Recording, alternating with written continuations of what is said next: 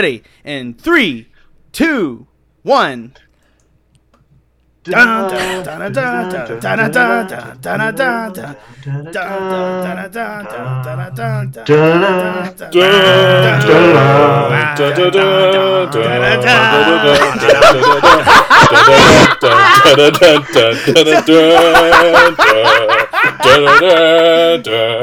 god.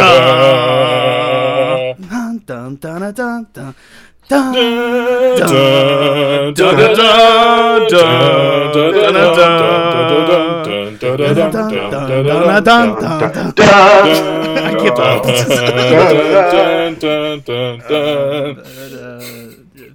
That was fucking terrible. I cannot wait to hear that.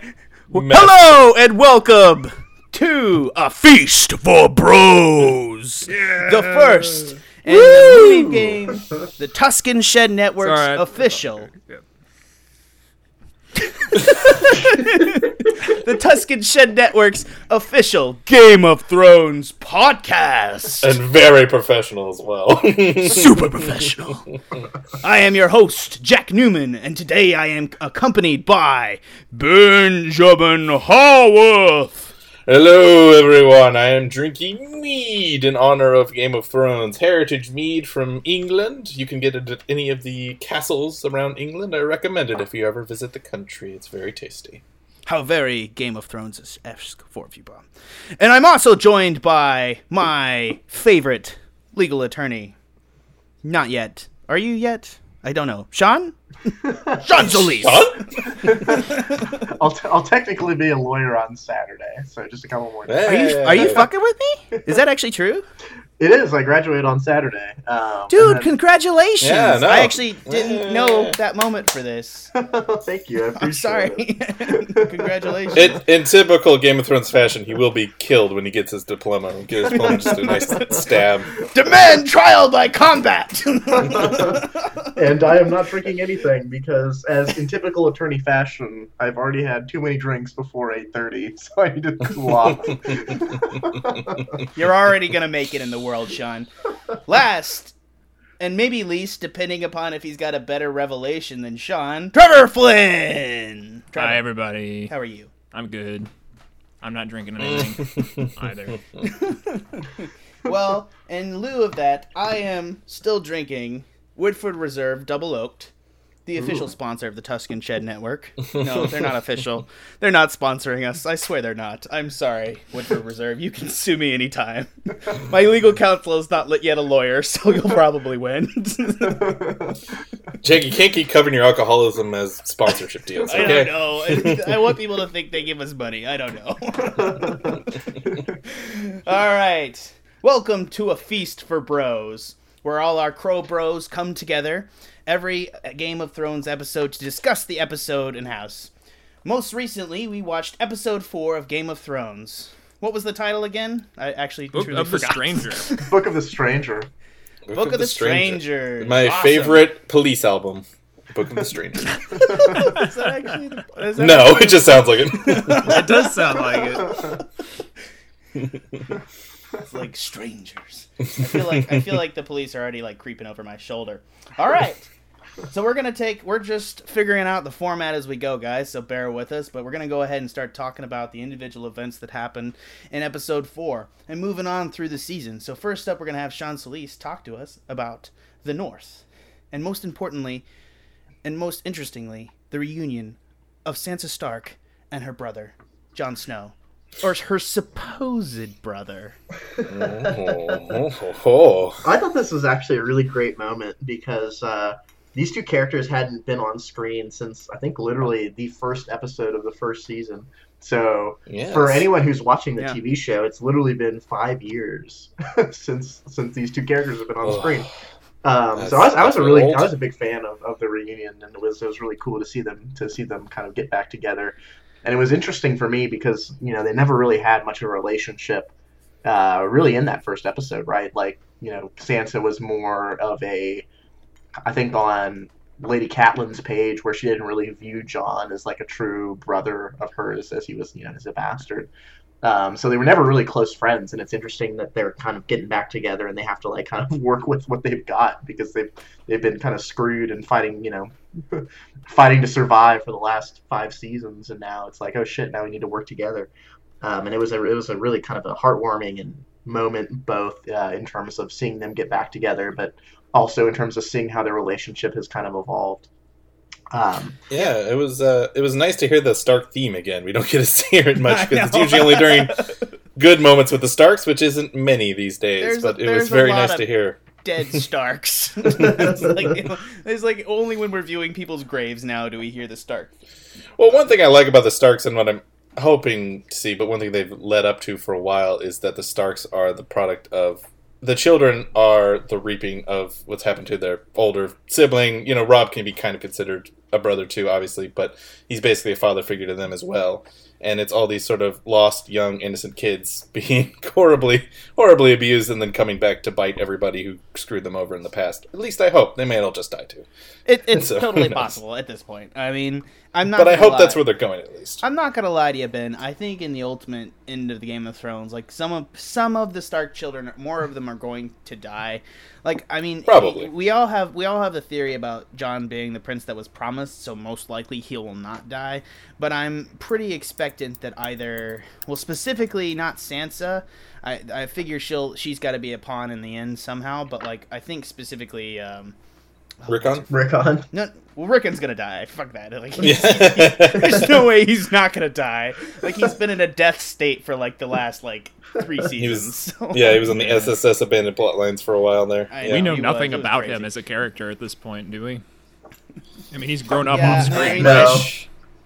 They're really smart about that, actually. They're not showing him being tortured in the dungeon because it would literally have zero effect on me. I mean, I would be like, oh, yeah, Rickon, who the fuck knows?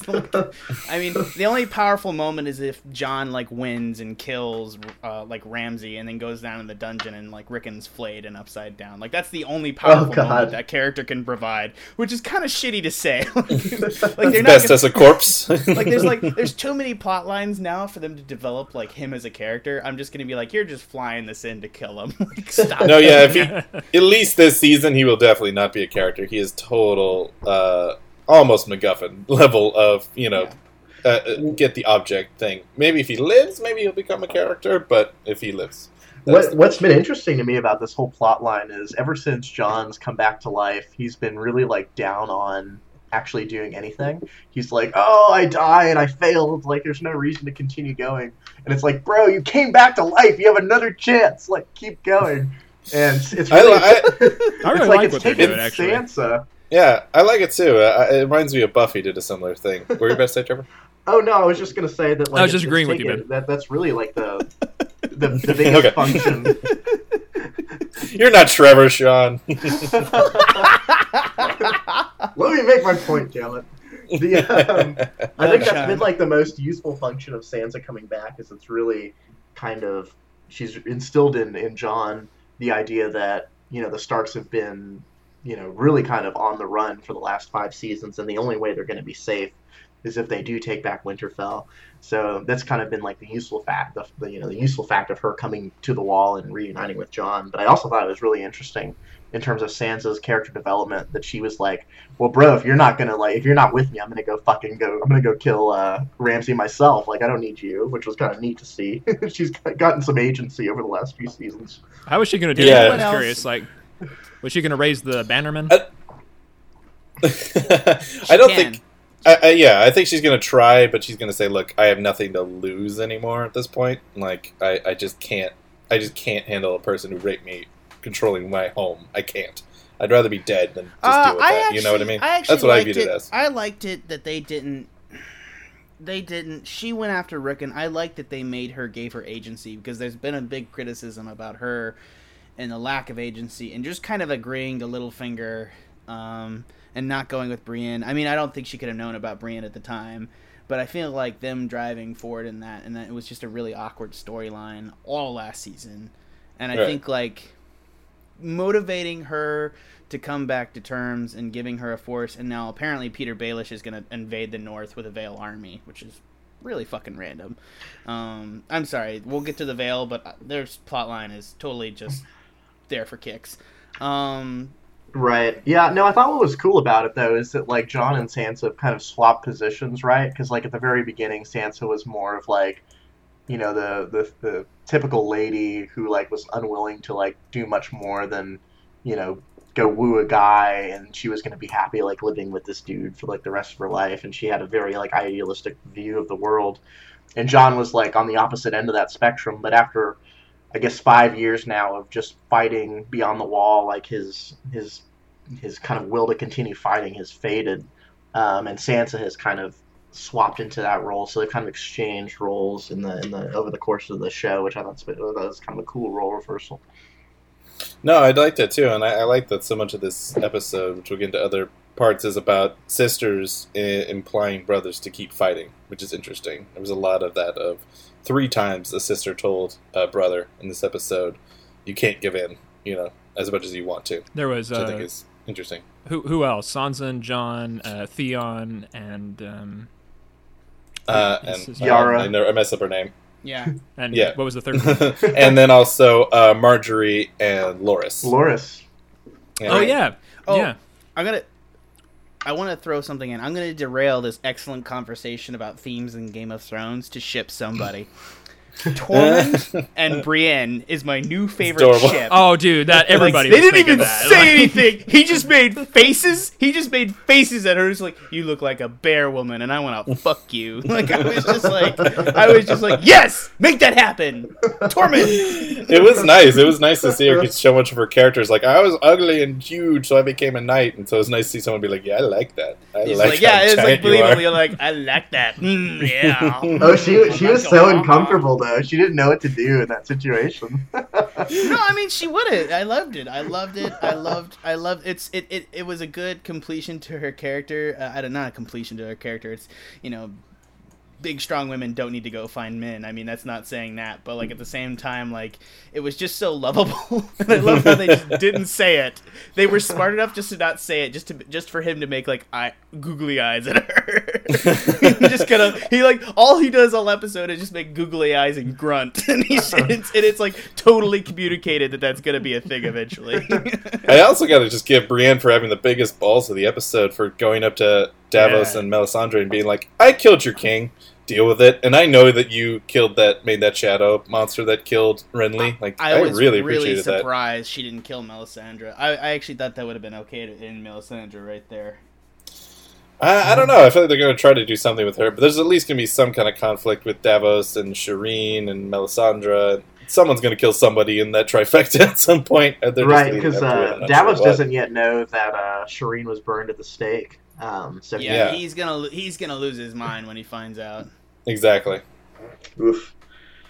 That's gonna be. I mean, it's interesting to like predict where that's gonna go, because like it's gonna. I imagine them kind of forming Jon's like army council, like Tormund, Sansa, Brienne, Davos, and Melisandre are all gonna be kind of like Jon's, essentially, like I guess his small council, essentially. Like I don't want to say that, but. You know, yeah, essentially, it's strategist. It's gonna what happens. Yeah. It's gonna be what happens, and eventually, like, it's gonna be a critical moment, and like this is gonna come out, and it's gonna fuck everything up, or not, depending on if Jon can push through. Which usually, I mean, this is the interesting point with Jon in the lead role and him being most believed to be the main character of Game of Thrones. Usually what happens is everyone, you know, the good guys get together, they start beating the shit out of people, and then something, like, terribly fucks up because they did something honorable, and everything goes to shit. That's usually the way that this happens, and, like, they're building up another things go to shit because of this or XY reasons, and I'm like, well, does that mean it's actually going to happen, or it's Jon, so things aren't going to really go to shit from here? I mean, hopefully. I feel like something has to give, because, like, so far, like, these first 4 episodes have been, like, overwhelmingly positive episodes, like with Jon coming back to life. Yeah. So I feel like something's got to go wrong somewhere. Like all the characters who've died have not been nearly sad enough yet.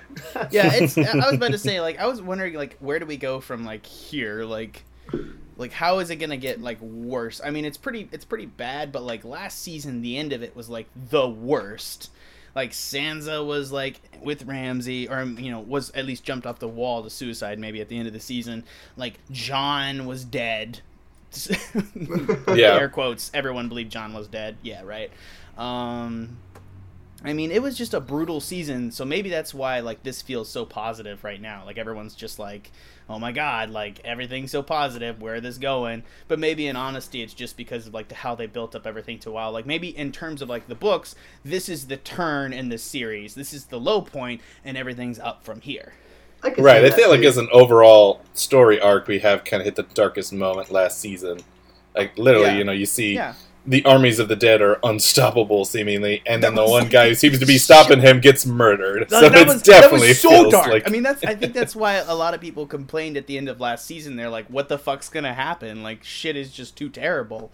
And I think maybe they could be responding that to a well, but I do truly think this is the turn in the book or the turn in the series of books, because like there's the greater story of the Game of Thrones. And then there's like a season-to-season, book-to-book story. So I'm interested to see how they're going to make a book-to-book story and a season-to-season story from here on out. But I do feel like there's a truly deep underlying shift that's occurred in the show. I don't want to delve too much more into the northern stuff, because I know we got a lot more story threads to get onto. But it was weird to me that no one has mentioned the White Walkers really since last season. Like they're talking about invading Winterfell, and that whole threat and that specter is just not in their calculations. Ed mentioned it briefly. Yeah.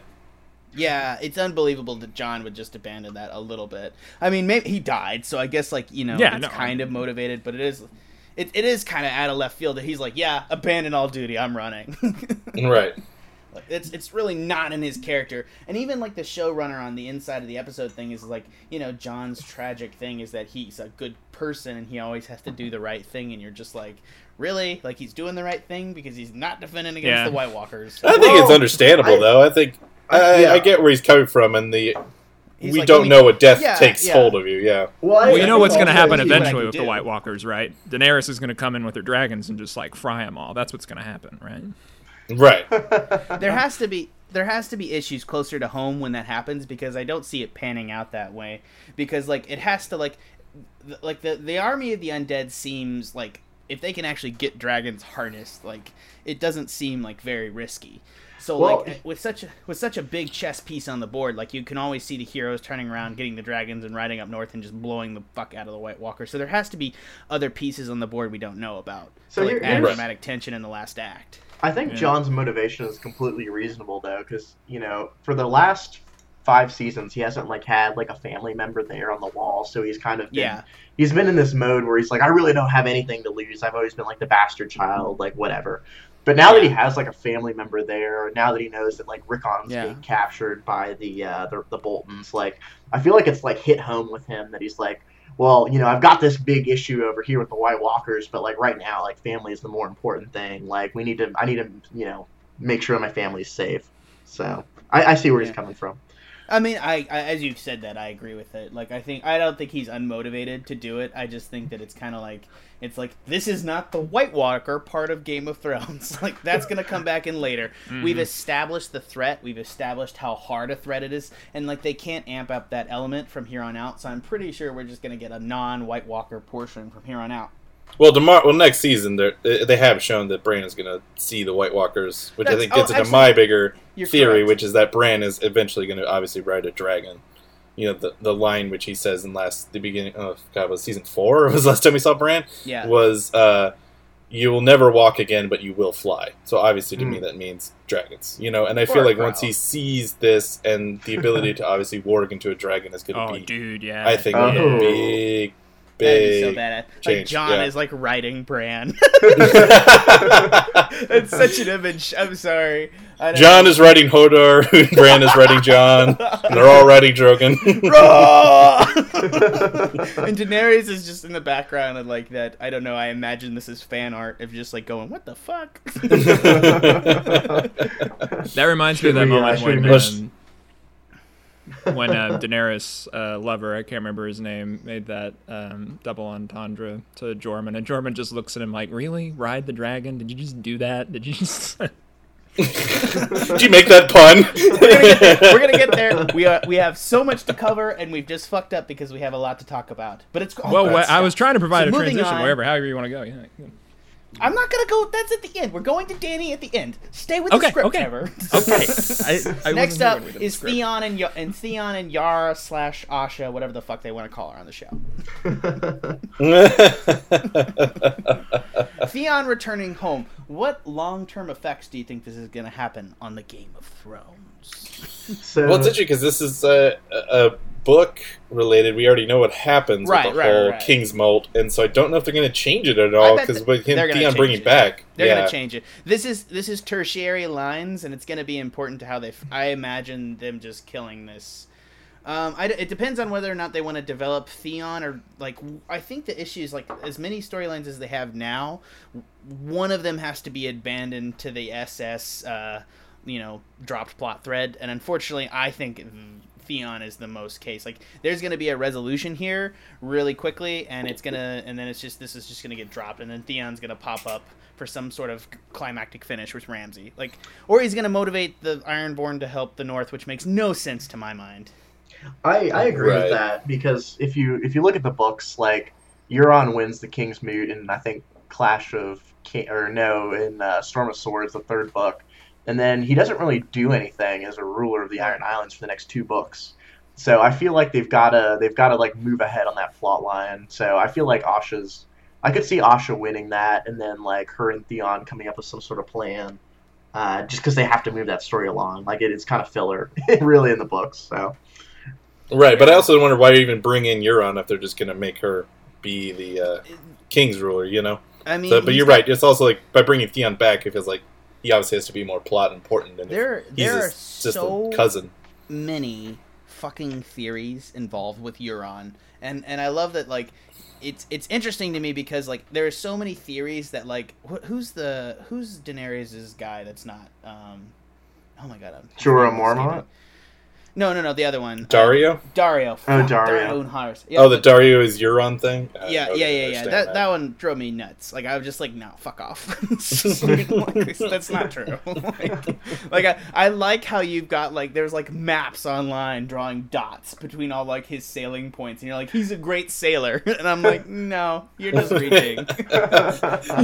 You're just reaching to make a character that GRM flew out of nowhere to, like, advance a plot line. Like, it makes sense. And he's just like, and at some point, like, sometimes you're like, actually, you know what? You know, he just fucks up and just like, oh, I need to advance this shit. Yeah, you're on great character, yeah. I think one of the interesting things is, like, the transition from Reek back to Theon, because I feel like for the last season, he really hasn't kind of been himself, really. So I think he's slowly getting back there where he actually is, like, coming back into some agency. And I think this might have been like the turning point where he and Asha are having their kind of heart-to-heart, where he kind of pledges his loyalty to her. So I don't. Not Asha, Yara. Oh yeah, Yara. Yara in the show, Asha in the book. Asha. Yeah. Okay. Well, moving on to Asha's death. Good job, Trevor. That was a slick. Was that better, Jack? Did you like that better? Mention it, and we'll make it more slick. Great. I did like that. That was well done. So Asha just gets stabbed in the throat. With like no motivation other than making us, I have to admit I disliked it because it's a crappy end to her storyline, and I don't need more reasons to hate Ramsay. Right. All around, it's just useless and cutting off a character they didn't need. So I think it was all right because she was always going to help the Starks no matter what, and it was nice to see someone at least try to kill the goddamn guy. Like we haven't seen that yet. Yeah. Like he just has been like impervious to even the barest attempts of murder. But it also did feel totally like, we need Rickon. Do we really need Asha? Maybe she just gets stabbed. Well, it was one of those things where everyone watching that scene knew what was going to happen. Like, there's no way that Ramsay was going to die this early. I don't know, man. I wanted Asha to get an ear or something. Like, as soon as that happened, I was like, what's he gonna do? No, I'm not going to lie. I mean, you know, get yourself a dick, girl. Like, I don't know. Like, you know, I felt like I wanted I wanted like the whole thing to be like, I wanted her to die and it to show a chink in Ramsay's armor, you know, and to like, you know, show at least like deteriorating mental disability or something about him. Like obviously he's just like the Joker level crazy at this point on the show, and he's like this genius Joker, and I'm like, why did you even win against Roos? Like that makes no sense that like he won against Roos. That actually drove me nuts, and like I don't really see him. I see him as this excellent like crazy in terms of like you don't know what he's gonna do next, but like as a supreme leader of an army, I'm like I didn't get why that, and I don't care. I didn't get why that power trade was so easy for him either. Really, that was kind of unexplained for me. Well, it's not. That's one thing I do like is that literally no one buys that his dad was killed by their enemies. Like everybody's like, "Oh, he killed him. Of course he killed him." What are you talking about? Here's my problem with that is that you know with Roos there, like there was some sort of plausible plan that you could see the Boltons actually defeating Jon Snow at the Wall, and without Roos, like. There's no way. Like Jon has to defeat him because he's not he has no plan. Here's the issue that I'm coming up against. That's right. He's pure villain now. That's right. Here's the issue that is coming up against me in Game of Thrones. At some point, there has to be a traditional narrative that's going to kick in here, and that's what I'm thinking. Like I love the Game of Thrones and its ability just to kill off characters and good guys not to win. And the thing that's happening here is that we're developing less, like the Lannisters were amazing in that like as time developed, like they became developed characters and weren't just like pushover villains. Like Jaime has realistic plot points and things that he wants to do, and he has a family to protect now, and he's becoming a full villain. And Cersei, to my mind, is much scarier in the show, mostly because of Lena Headey. Like not to be offensive, like she's a babbling baboon in this point in the story, but in the show, she's still Lena Headey, and you can't see Lena Headey on screen but not have respect for her, which is unfortunately I think like the show doesn't necessarily know exactly what to do, except you know have like a great like you know have her cause like whatever the fuck's gonna happen in King's Landing. Well, I think it's Sanders. Yeah, we'll get to King's. Do you want to go to King's Landing, or no? We're not moving on. I actually want to finish this point, but I think I forgot what the point was. Fuck. I'll bring in a real quick point. It's that I do think the show, you're right, is starting to get to a point, and it's where we'll, if George R. R. Martin ever finishes these damn books, we'll see. But I feel like it might be the biggest thing that's the difference between the show versus the books, would be my guess, is that the show is definitely starting to look more like a show in, hey, who are the characters people like a lot? You know, and certainly Jon Snow's very important in the books, the Daenerys are important in the books and everything, but it also does feel like we're zooming along to the point of like, okay, let's get this shit done. You know what I mean? Like, Jaime Lannister's never going to go up to the Riverlands and experience life and stuff. He's going to take shit over, you know, because we all love Nicholas Coulson Wallsta, and I don't care how fucked up my name is. Like, you know, you want to see him do shit, you know, and you want to see Jon do shit. And you're right, Ramsay's like, if he's the only character left, we got to watch 2 more seasons of him just skinning people. Like, it's going to be boring. So that's why you know already he's basically going to die. Well, I think that's the thing, and I think that's what's happening now. Is like they're cutting down on characters. They're marching, and maybe they're going to slow down, because I felt this episode was definitely slowing down for the first couple episodes, which were super fast.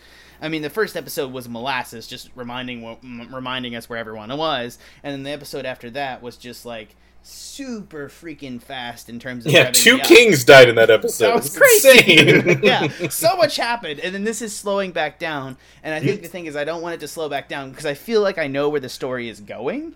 I don't think this was a slowing down episode, though. Like, this was... I mean, a lot happened. No. Yeah. They didn't slow back. It was not nearly as slow as like, 90% of the episodes in last season. Last season was molasses. And I think that's why, like, the depression at the end of the show, I'm just like, oh my god, dude.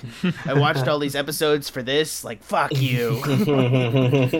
Should we head to the Eyrie? Yeah, let's go to the Eyrie. Shine! Take us on our adventure across Westeros. So, at the Eyrie, we finally saw Littlefinger again, which I thought was really exciting. Yes, back. I love him. Oh, yeah. He's fantastic. And you just get to see, really, just how he's manipulated Aaron, just to... My favorite moment was when he starts manipulating him into going to save... Sansa at the Wall, And he gets Robin to be like, oh, I guess we should go save her. And he's like, oh, yes, that was my inclination as well.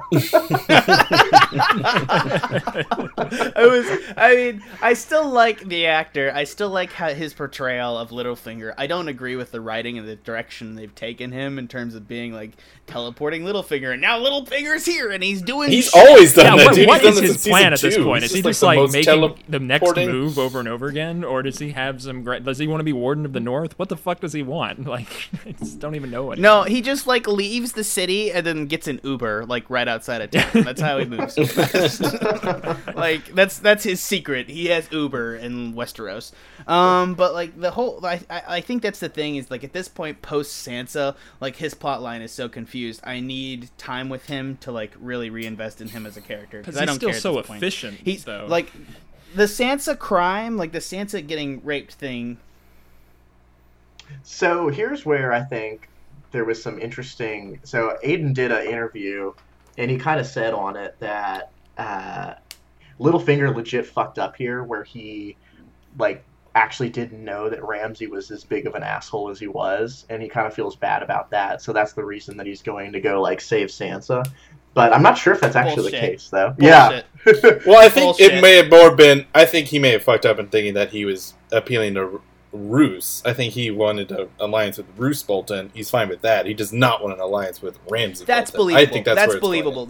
I believe that because like I never think that Littlefinger doesn't have like his character arc. Like it cannot.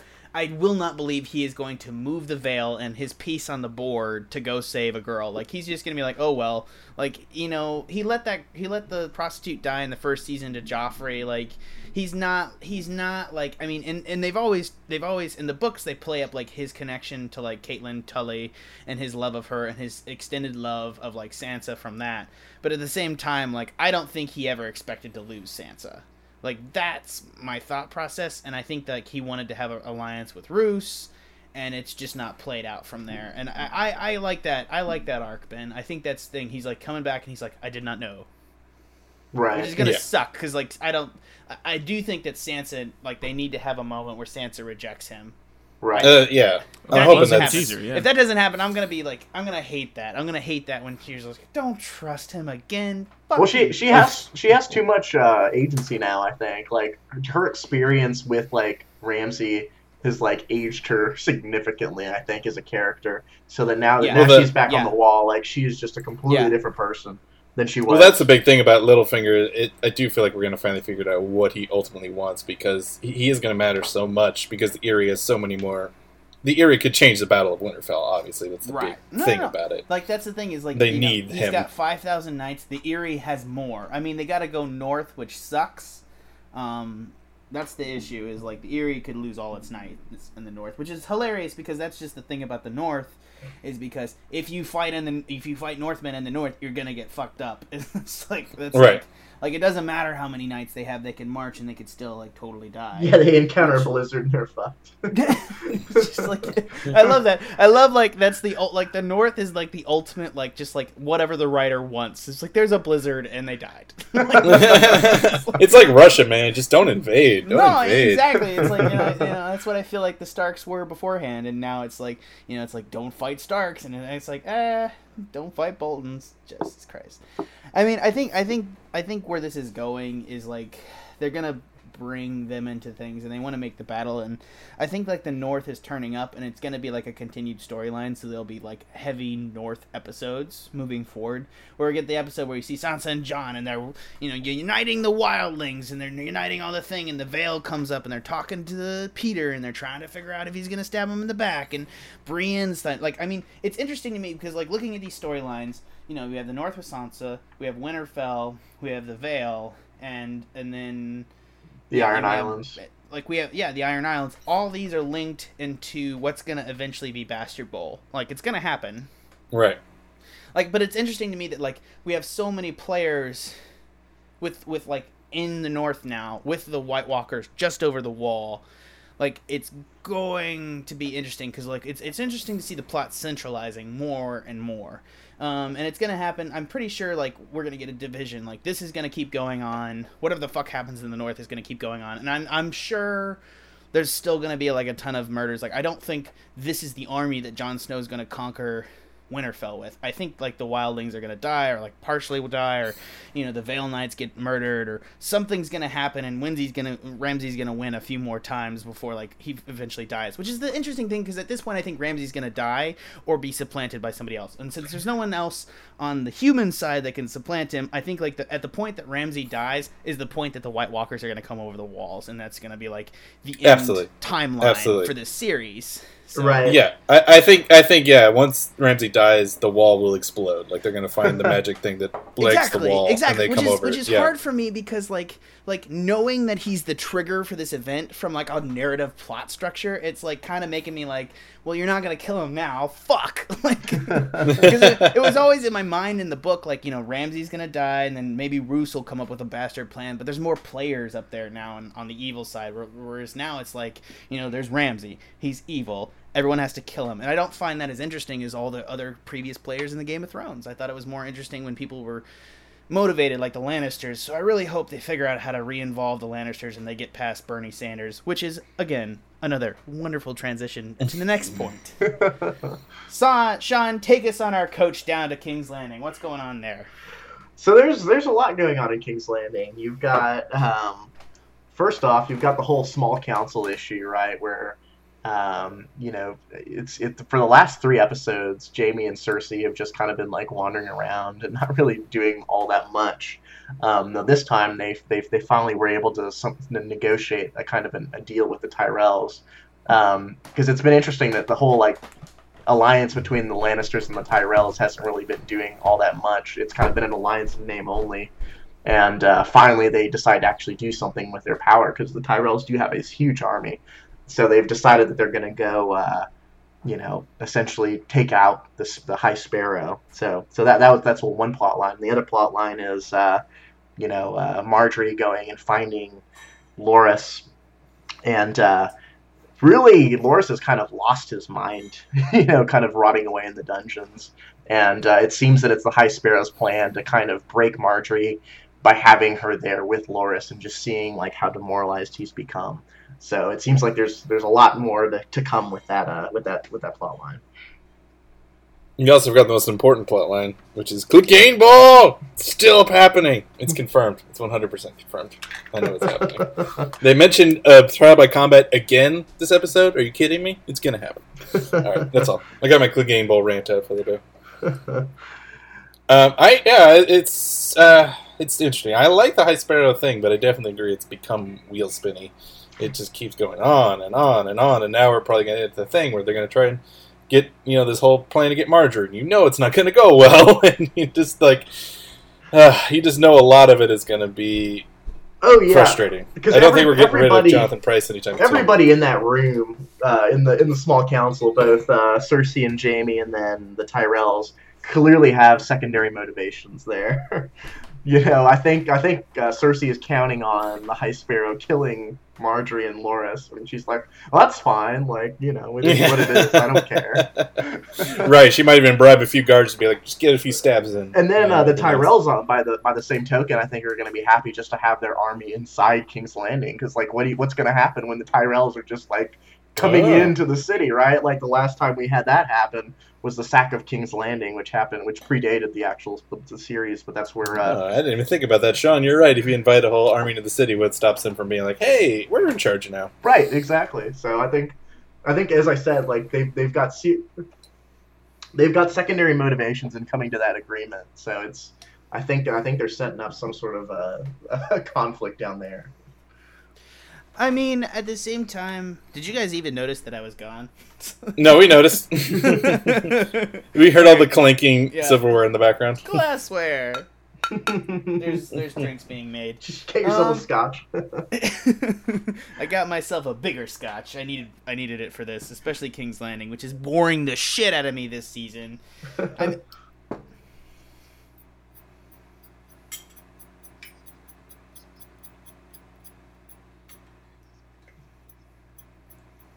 I did as well. I just don't know where it's going. And I think this is the thing, is like people are like questioning his character, trying to figure out what the fuck's going on, and I'm just at this point, it's like, I don't know, and I need to see, like, he needs to make, like, I guess like this, it's interesting in this series. I just don't believe there's a character that's just truly out for the people, because at this point I'm like, you know, you would be literally the best man in all of Westeros. See, that's the thing. That's the thing. This is why I call him Bernie Sanders, other than the fact that he looks like Bernie Sanders. He's like, yeah, I'm for the people. But it's like, no, you're not. You've got your own motivations, motherfucker. I see what you're doing. I see what your game is. I probably turned off a lot of our audience there, but, you know, it is what it is. I voted for Bernie. I'm still on the podcast. It's fine. Oh, who do you guys support in the next election? Bernie's. Nobody. No. We're not going to go off the rails that hard. Political podcasting. Let's get rid of all the fans. But the High Sparrow did, like, last episode, he did kind of put his cards on the table where he said that, you know, we're just a group of ordinary people, but when we unite, we can overthrow an empire. And it's like, you know, that's exactly what he's trying to do. He's got his whole game where he's like, oh yeah, I just like, you know, the 7-pointed star. No. But it's like, no. I did like that reveal. He is trying to take over 100%. He's not a No, I did like that reveal too, because you're right. When in that sequence, that's when he finally kind of showed his true colors. When you show up with a gang of armed thugs, it's like, are you really a religion at that point? You know, you are going to a bigger. You are trying to get to something bigger for sure. Do you think he just honestly believes you have to have some force in some form or fashion to like make the royals realize anything? Like, I mean, I think he may have started out as a truly believing that, but the more power he is achieving, I think he's definitely being corrupted by it. I do truly believe that. No, I'm cool. I just like it's not that I disagree with you. It's just that I don't have enough evidence to myself to believe that. Do you know what I mean? Right. It's more speculation on my part. No. I agree. I'm not like disagreeing or unagreeing with you. I'm just like saying like I have no fucking idea, which kind of bothers me about his character, because like I don't disagree with Bernie Sanders' delivery. Like the character himself, he's amazing. Like he's doing a good job with it. I just don't know. He's like truly the only character in all of Game of Thrones where I don't know where the fuck they stand. And this is a really good character development show, and he's just undeveloped. And it's really funny because they've given so much monologue time to him, and he's a great actor, and I'm just like, I still can't connect with whatever the fuck's going on. And I think that's more that I can't connect with the storyline. Oh, I don't know. I think they've developed him really well, because you just see how he's manipulating these characters, like first with Tommen, where, you know, Tommen comes in with his Kingsguard and he's ready to just like kill everybody in there, and the High Sparrow's able to like get him to sit down with him on the bench, and he's like, bro, I don't know, he makes his little speech, and Tommen's just like drinking it all up, and he's like, okay, I'm gonna go home, like, I'm not gonna kill you. Tommen is so fucking stupid. I mean, isn't it funny that right now you kind of wish Joffrey was there, because he probably would have killed those people immediately. This would have been solved in an afternoon. You'd be like, what happened? Who? I don't care. Kill them. I don't care. Why? I will say that is an issue with King's Landing, is because like before, like, it was so much fun to hate Joffrey.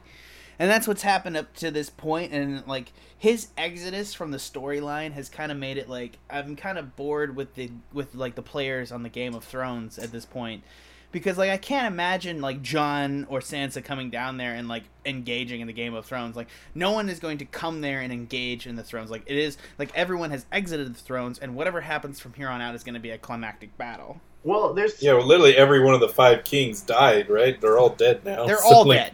They're all dead. So there is no throne. There's 2 points I'll make. Like, one, Tommen is just, like, in the books, he's, like, this little kid, right? Like, so he's clearly in over his head in terms of actually, ruling. Cersei is the agency. And right. They've always established that. And they're even taking more or less... And in the books, they're taking agency away from her. Like, and that's the issue, is, like, she's won the Game of Thrones. Tommen's won the Game of Thrones by Cersei. And, like, at this point, like, it's just more... I feel like their storyline is just more a story about how winning the Game of Thrones doesn't give you what you want.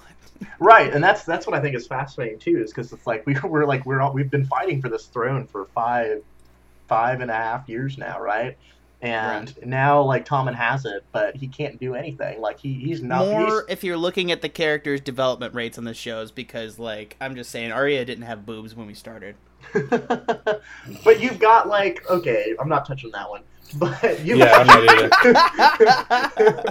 But I think like Dany probably has more power than Tommen does. Like Jon, in like a minute, if he allies with the Eyrie, is going to have more power than Tommen does. Like it really shows you that having the Iron Throne doesn't mean a whole lot.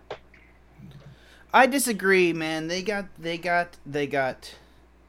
at least 2 of the 7 kingdoms walked up there, and that's the point is I'm gonna make is they have the Lannisters, they got Kayvon, which is the big deal is they need to kill off Kayvon because that has to happen for like. Wait, Kevin.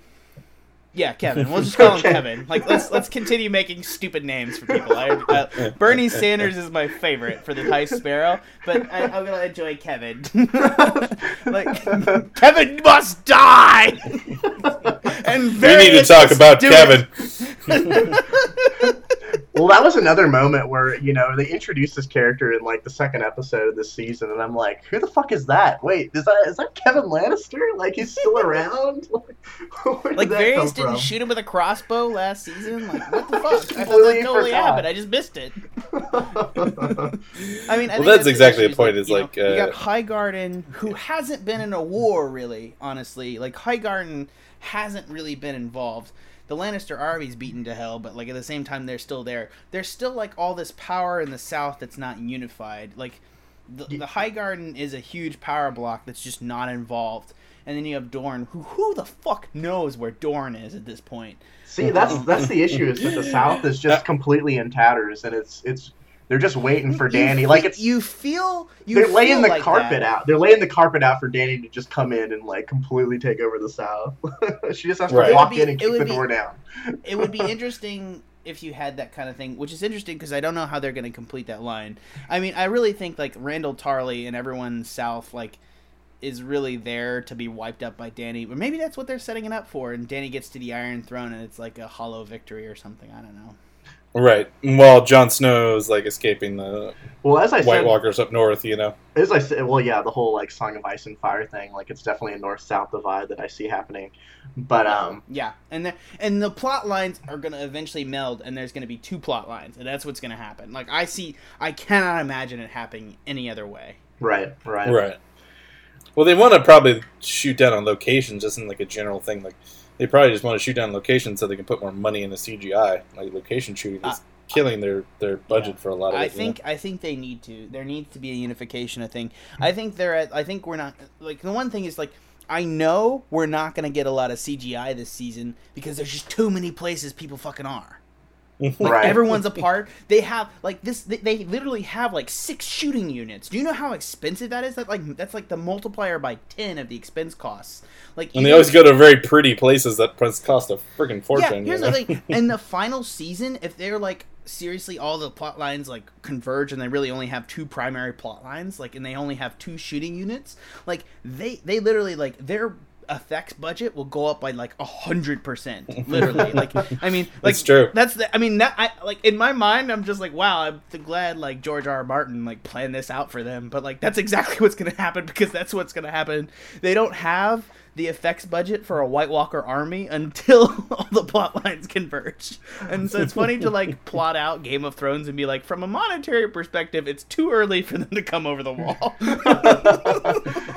Look, if you want a full dragon battle, you gotta cut some locations, man. Right. Like Maisie Williams had to be reintegrated in the cast before we could have a dragon fly over Westeros. Like that's just a fact. Season 8 will take place just in a warehouse. It's gonna happen. Well, so I was nerdy and watched the whole like behind the scenes thing, and if you watch that, they've got 6 different locations in just Spain. And that's not counting like all the other countries that they're in. It's insane. It's insane. It is absolutely insane. And like, here's the thing: Rome, the show Rome on HBO, costs more to make, and I just don't get it. I just don't. Not until this season. Now it's at Rome level. I just don't understand how that's possible. It just drives me insane. I don't know. I like want to cry when I read that. I was like, who bet on Rome? They really bet on Rome, man. Oh no, it was a great show. Do you like Rome? Have you seen? This is not a Rome podcast. Fuck that show. Fucking hard. Let's move on to Dany. All right, who's the primary first let's talk to we got to do Tyrion first. We should do Tyrion. Oh yeah. I didn't like any of that. I'm sorry. I liked it. I think I like where it's going in terms of possibly setting up a Tyrion versus Dany issue where he's going to be the politician and she wants to be the conqueror, but that's never worked, obviously. It's been the big thing. It's like 3 seasons of her being like, I am great at conquering, I am terrible at ruling, I am the, pick your famous conqueror person, And so it might become a thing of, is Tyrion going to fight her, or is Tyrion going to be against her, or is he going to fight, or are they going to No, I never thought that lining up. I see this going straight forward, dude. I agree, because, like, if you listen to Tyrion's pitch to Dany in terms of, like, why you should take him on as an advisor, like, he pretty much said in his pitch that, hey, this is the way I play the game, like, I'm going to negotiate. So she knows what he's doing, right? And, like, that's the reason that Missandei and Grey Worm are trusting him, because Dany has put her trust in Tyrion. So I agree with Jack that it's going to be a kind of a straightforward line. Yeah, you see, here's the thing. I see conniving and all this shit materializing in the north. Like I really do mean that. I think the Vale is going to die in the north, and I think the Wildlings are going to have setbacks in the north, and I don't think Jon Snow is even going to conquer Winterfell with the current army he has. Like, something's going to come, or like the White... Or here's the other thing that could happen. Like, Ramsay could be living when the White Walkers come over the wall, and Jon just runs for it. Like, he loses the whole battle and then runs south while the White Walkers come on the wall and take over Ramsay, and then Ramsay's like, I'll be a White Walker, and then he's the big evil of the show, which could happen. Which is another... Sorry. So, why did we go back to Winterfell again? I thought we were talking about Marine there. Just to suffer. Like, we're watching Game of Thrones. If you want to go watch Happy Time Fun Hour, Sesame Street... No, but we were talking about Marine. You were back to Winterfell. I don't know where that came from. I had a point. You're right. Okay. I had a point. All right. The point back to your point. I'm sorry. Just 1 second, Ben. The point was, I'm ready. I see conniving happening in the north. Like, there's a ton of shit that can happen. There's not much that can happen in the Dany plotline because there's not a lot of characters in play. Like, I still feel like that. I still think there's gonna be, because there are 2 big ones of Tyrion and Dany, and I do feel like, do you really think Dany's gonna come in with a giant army of Dothraki, and then Tyrion's gonna be like, hey, we agreed to settle it, so no reason to bring your giant army into the city? No, I think she's going to be hyped up on her usual conqueror high. That's a good point. She's going to want to say, fuck these people, I'm going to kill them all. That's a really fucking good point, Ben. Right. You're right. Like, she's going to come back and he's going to be like, I fixed it with politics. She's like, no, fuck you, I want to kill people. My unsullied... Yeah, go, Trevor.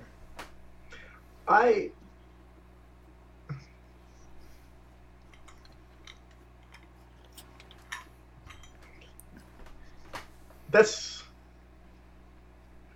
And came out of fun. I love that trick, by the way. That was hilarious. That's not how civilization progresses. Like, anyone who studies history knows that you can't just go in and kill everybody and be like, magic fucking dragon, Sean! Like, what the fuck? We're gonna come in and we're just gonna, like, kill everybody and we're gonna have, like, a new way of life now. That's straight up not how it works. Like, they've had slavery for literally generations.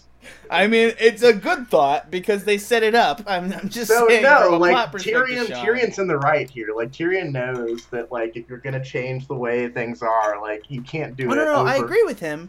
I agree that Tyrion is in the right. I just think that, like, their point that Dany's gonna come north with a Dothraki army and just be like, I'm gonna go fuck everything up, and like Tyrion's gonna be like, no, give peace a chance.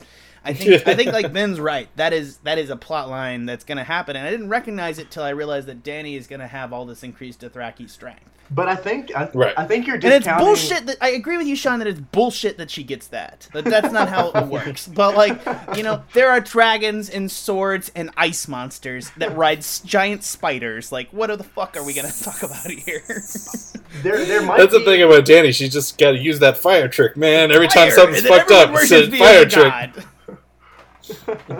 There might be a conflict, like, I don't doubt it, but I think that, like, Dany's learned something from, like, trying to rule Marine and, like, not being really successful at it, where, like, you've got the Sons of the Harpy rising up against her, and, like, it's kind of fallen to shit. And she's gonna know, I mean, she has to have learned from that, right? Like, she has to know. Like, there is you just can't kill everybody, it's not gonna work that way. She sure wants to. Also, does anyone want to comment how I'm so glad that, like, Claire, whatever her face is like agreeing to do, like, naked scenes again? Oh, no, she's not. That was CGI, dude. She CGI'd her face on someone else's body. Damn it! Game of Thrones and your CGI breasts? You're like, I told you. She did what Cersei did, man. Yeah, she. Jesus, I guess that's true. Like Cersei, like Lena Headey was just, I'm just gonna do this, and now like Emily DeClark is like, I want to do that. Yeah, exactly. I guess it makes sense. Frankly, like I was expecting her to do it because that was a really powerful moment, and it's also the powerful moment echoes like the first season. Right, it's her rebirth again, Yeah. you know. But it's also like, how many rebirths do you get? It echoes it, but it's not like the same moment that the rebirth in the first season was. Like, frankly, that was powerful. You know, like this was not all powerful because we were all questioning like what, and we were all Googling at once. Like, how does how does brimstone work? It doesn't expand. It isn't super flammable like gasoline. Yeah, they got. We all they Googled were blaming that themselves. at once. We're like, like what did ancient Mongolian civilizations put in their torches? Like, why was it so flammable? I mean, there are a Mongolian reference. Is that incorrect? No, yeah, absolutely. They're definitely a barbarian society. Yeah, I mean that's what I was like thinking is like they use something there's like some sort of lamp. I'm not gonna question it. That's a stupid use of my time. That's what I feel is like Jorah and like Dario had to have like rigged that place to blow like ahead of time, you know, because they bolted the door. If they wanted to do that, Sean, they could have done 2 minutes of them like packing stuff around the hut. Like there was one shot required to make that belief, and they just didn't put it in. So right, but that would have ruined the moment. Apparently, everyone in Westeros uses like super flammable, dangerous material to like do that. But it would have ruined the moment because everyone was like, "Oh, Dany's in deep shit," you know. And then it was like a surprise when she just like turned the tables on everybody. Like it was kind of cool, I thought.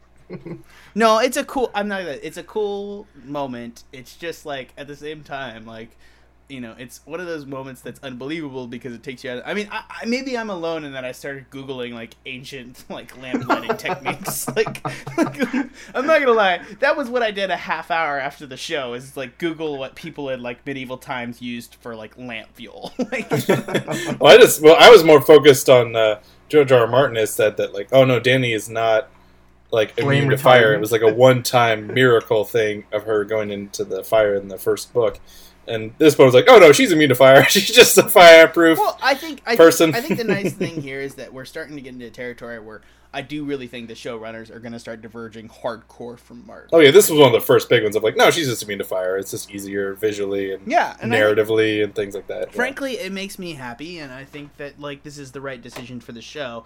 Because I really want them to diverge sharply from the books, because when the books come out, I want... And this is what I imagine. I can't imagine an agent for George R. R. Martin saying, oh yeah, do exactly what I do in the books, because when his books come out and like the show's done, which it will be before he comes out with a book, God knows the second coming of Christ will happen before he's done with the books. Like, I'm just saying, like, we will all like be in hell and being like, oh, the latest Game of Thrones in the final of the season. Which will come out first, Half-Life 3 or before we're all Winter? I love how no one questions the fact that we're all going to be in hell together. Oh yeah, come on. I mean, I think the point is like I really want it to be different from the series, and I'm ready for it to start diverging even more hardcore, you know? Right.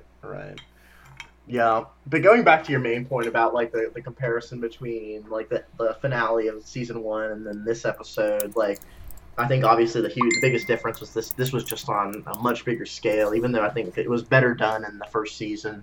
What kind of made this cool is that, like, you know, back in the first season, Dany was doing this before, like, I don't know, like 100 or 200 people, right? Like, it was like the remnants of like Drogo's army after like they had all left, and now she's got literally all of the Dothraki watching this happen. So it just yeah. So it's I think it's a much bigger deal. I think so too, and I think like Dany is like, I think the issue too is like Tyrion is ruling versus Dany who is conquering. And Dany is this charismatic leader who everyone follows because she's doing everything. And it's going to be interesting to see like where this goes, because I do think now that Ben has said it, I can't unthink it. No offense. Well done, Ben. Well done. No. But like seriously, they are setting up this dynamic of ruling versus Dany, and I think if we're gonna go with the three heads theory of like Jon, Dany, and Tyrion being the three heads of the dragon, I think that all three of them, it might be interesting to set up all three of them as a different version of a ruler. And Dany is this charismatic conqueror, and Tyrion is this political master, and I don't know what the fuck John's gonna represent, but maybe he'll develop it over next season when he's leading the wildlings, clearly to defeat Winterfell. We'll see what the fuck happens. I have no idea. All I know is he's right. You're right. Yeah, he's like the sinner. Ned Stark. Yeah. He's like he's ruling through justice. Like justice is the goal, whereas Dany and Tyrion are more about results. Right. Dany is conquering, Jon is justice, and Tyrion is like, look, people are assholes, let's try to make them the least amount of assholes possible. Like, let's meet somewhere in the middle, you know? And they're the three heads of the dragon, so like Aegon, they're all gonna gangbang Dany, so it's gonna be like a midget, Jon, and Dany is gonna bang, and it's gonna be amazing. I wasn't going there, but okay. I mean, I'm sorry, like, this is Game of Thrones. Like, you didn't think there was gonna be, like, some porn? I'm ready for my midget porn, baby. Like, let's do this. We've been shockingly low on porn this season. Yeah. We have been shockingly low on season. Like, where's all my sex position? I miss it. I know. That's the thing. It's like, Littlefinger's back. There must be sex position. Like, I don't know what's gonna happen. Like, maybe there's just gonna be, like, 50 women to the Vale. Like, I don't know, like, gang banging, like, John Aaron or something. I mean, to bring this back from the brink, my big takeaway from what's kind of been going on in the season so far, in this episode particularly, is really, I thought what was cool about this one is that it really showed that the Song of Ice and Fire paradigm is really developing. And it was like the first episode where it's like, oh shit, that's going to be an actual thing. And as Jack was saying, like, they kind of had the low point at the end of the last season, and they're really bringing it back, and things are moving really quickly. So I think really after this last episode, like, I think I can kind of see how the story is going to finish. Like, there's at least you can see the light at the end of the tunnel, I think. So, which is the bigger thing that I want to move on to is with you guys is like, do you guys have a problem with this? Because, like, I know that I have a problem, especially with, like, Bran in this season, like, cock teasing the Tower of Joy so much. Like, because, like, I know what I want to happen and what it's never been confirmed by George R.R. Martin, but, like, it's so supported by the text, like, it's hard to imagine anything else at this point happening other than, like, I gotta put a spoilers in. What do you guys think about spoilers on this show? Obviously, we spoil everything, so who the fuck cares? Yeah, I think we'll just say book and show spoilers. But, like, theory spoilers. This is the issues. There's theory spoilers, because at the same time, like, R plus L equals J is, like, the biggest I mean, everyone knows what the fuck that means at this point, but, like... Yeah. Like, anyone that's, like, listening to a podcast about Game of Thrones should know what that is. Knows, like, anyone that, like, listened to, like, an hour and I think, an hour and a half of us talking. This is, like, our longest podcast ever. It's about a 50-minute show. I just made a new drink, so we have to keep going. Shut up.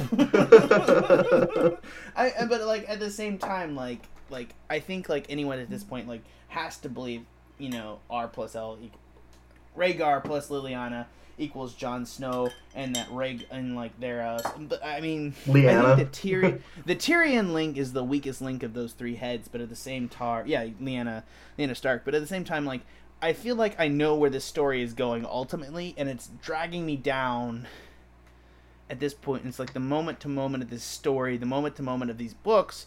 Like, I just want them to get on with it. Like that's my greatest urge. Do you think that's detracting from Game of Thrones overall? Well, I don't think it does. Like, I mean, they have to end it obviously somewhere. And I mean, we could be completely wrong. Like, it could just we could be. It could be something completely different. I mean, not to be offensive, but at this point, like, if they take it somewhere else between Rhaegar and Liliana not being Jon's dad, like, at this point, like, I know that was his original intention, and I'm just like, you just said fuck you to the fans. Like, that's the... like, at that point, this is what I think. I think, like, he definitely has planted enough evidence to make it almost entirely impossible to not be canon that Jon is Rhaegar's son. Like, yeah. I mean, it's just so self-evident at this point, and especially about him calling, like, Melisandre and the show calling him the prince that was promised. It is unbelievable at this point that he is not that. I don't know. Right. He doesn't look, and he doesn't like, look literally like a son of ice and fire. Like, come on. Right. Like, and what are you even talking about? He doesn't have the white dream, hair. Yeah, the dream that Dany has, where she goes...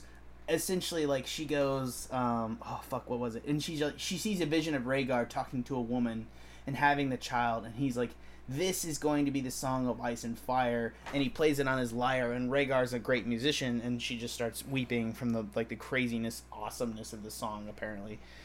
I mean, I think it's crazy where this is going to go. Trevor apparently stopped recording. Okay. Maybe an hour and 30 minutes is too much for this show, but it's good for our first show to get through it. Yeah, no, I thought we covered some good ground. And Yeah. Should we end on predictions for next episode? Is that a reasonable way? I think so. Sean, give us your predictions first off. Oh, man. You're putting me on the spot here. Well, we don't know initially where it's going to happen and go, but I think at this point, like, we know... Well, have you guys seen the promo? Right, with Bran. So we know it's going to be a Bran-heavy episode. Well, we know for sure that somehow, with his magical powers, Littlefinger is going to reach the wall in the space between the episodes. And they've kind of set up this confrontation between Littlefinger and Sansa, where she's like, you fucked me over hard, sending me to the Boltons, and I trusted you, and you're a piece of shit. So, I don't know. I think, regardless of whether this happens in the next episode, I don't think it's going to happen in the next episode, but I think it'll happen eventually, that they set it up where Sansa's probably going to kill Littlefinger. Probably in this season, is my prediction. Oof. I don't want to take that game. I feel like some Stark has to kill Littlefinger eventually if they find out what he did to Ned. You know what I mean? Like, oh man, I really want it to be Maisie Williams and Arya's character. I mean, but there's no payoff there. Frankly, like the only payoff... He's not even on Maisie Williams' list. You know, yeah, she doesn't even know. It's gotta be Sansa. Yeah, you're right. It's gotta be Sansa, and I just don't like that as a character motivation. Like, I want Sansa to be more. I really loved in the books when Sansa was becoming Littlefinger. Do you know what I mean?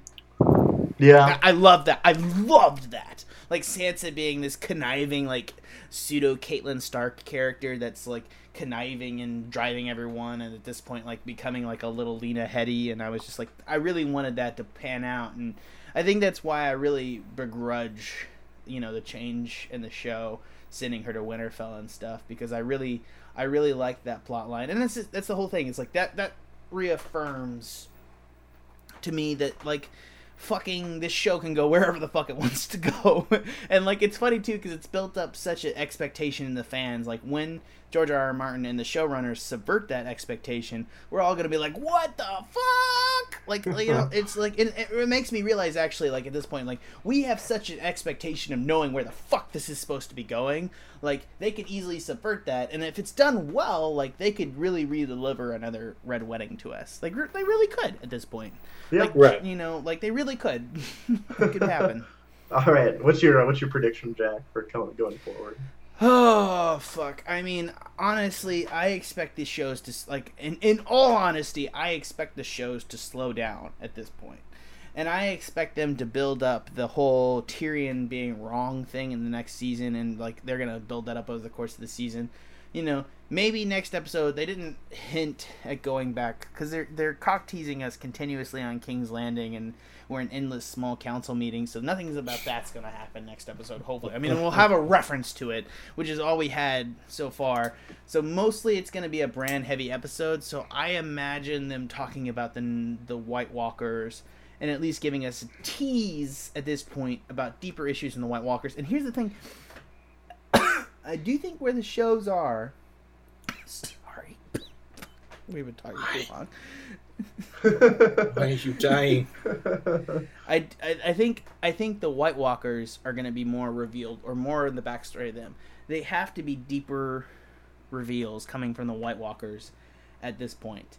And I think, like, with that, like, we have to figure out, like, where the fuck they're going, what's happening, and where the plan is for that. And I think that's the issue, is, like, with the White Walkers, like, we don't really know in terms of George R.R. Martin's book, like, they don't have, like, agency. They're just a wall of evil coming towards everyone at this point. And I think, like, that's not going to be how it ends in the book. Like, they're going to give them agency and other things. They're going to be interesting characters before the end of it, and they're going to have to deal with the White Walkers and talk to them eventually.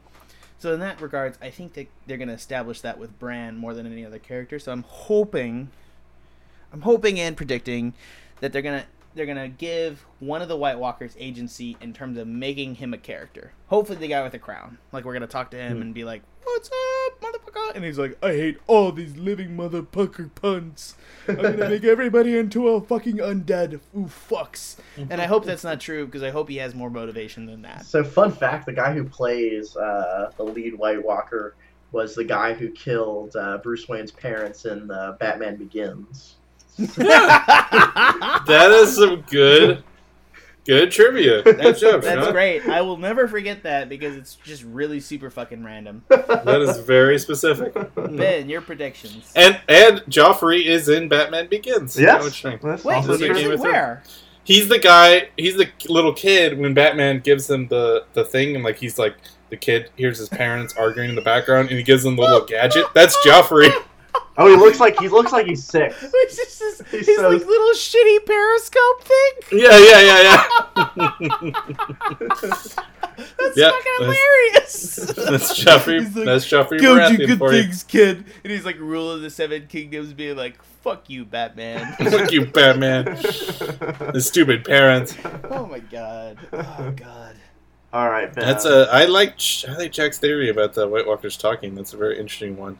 I don't know. I guess mainly, just we're gonna see the White Walkers, and I think we're gonna get a good hint that the White Walkers are a lot more powerful in terms of the magic. That they really are on a level that Bran can't even comprehend. Like, there's the whole thing about the fact that they can touch him, things like that. Like, it's gonna be it's gonna be intense. I think his journey to see the White Walkers is not gonna be just him seeing him and then be like, "Fuck off." It's gonna be like he might even be somehow captured in Warg's state of like they're that magically powerful. Can I add something onto my prediction?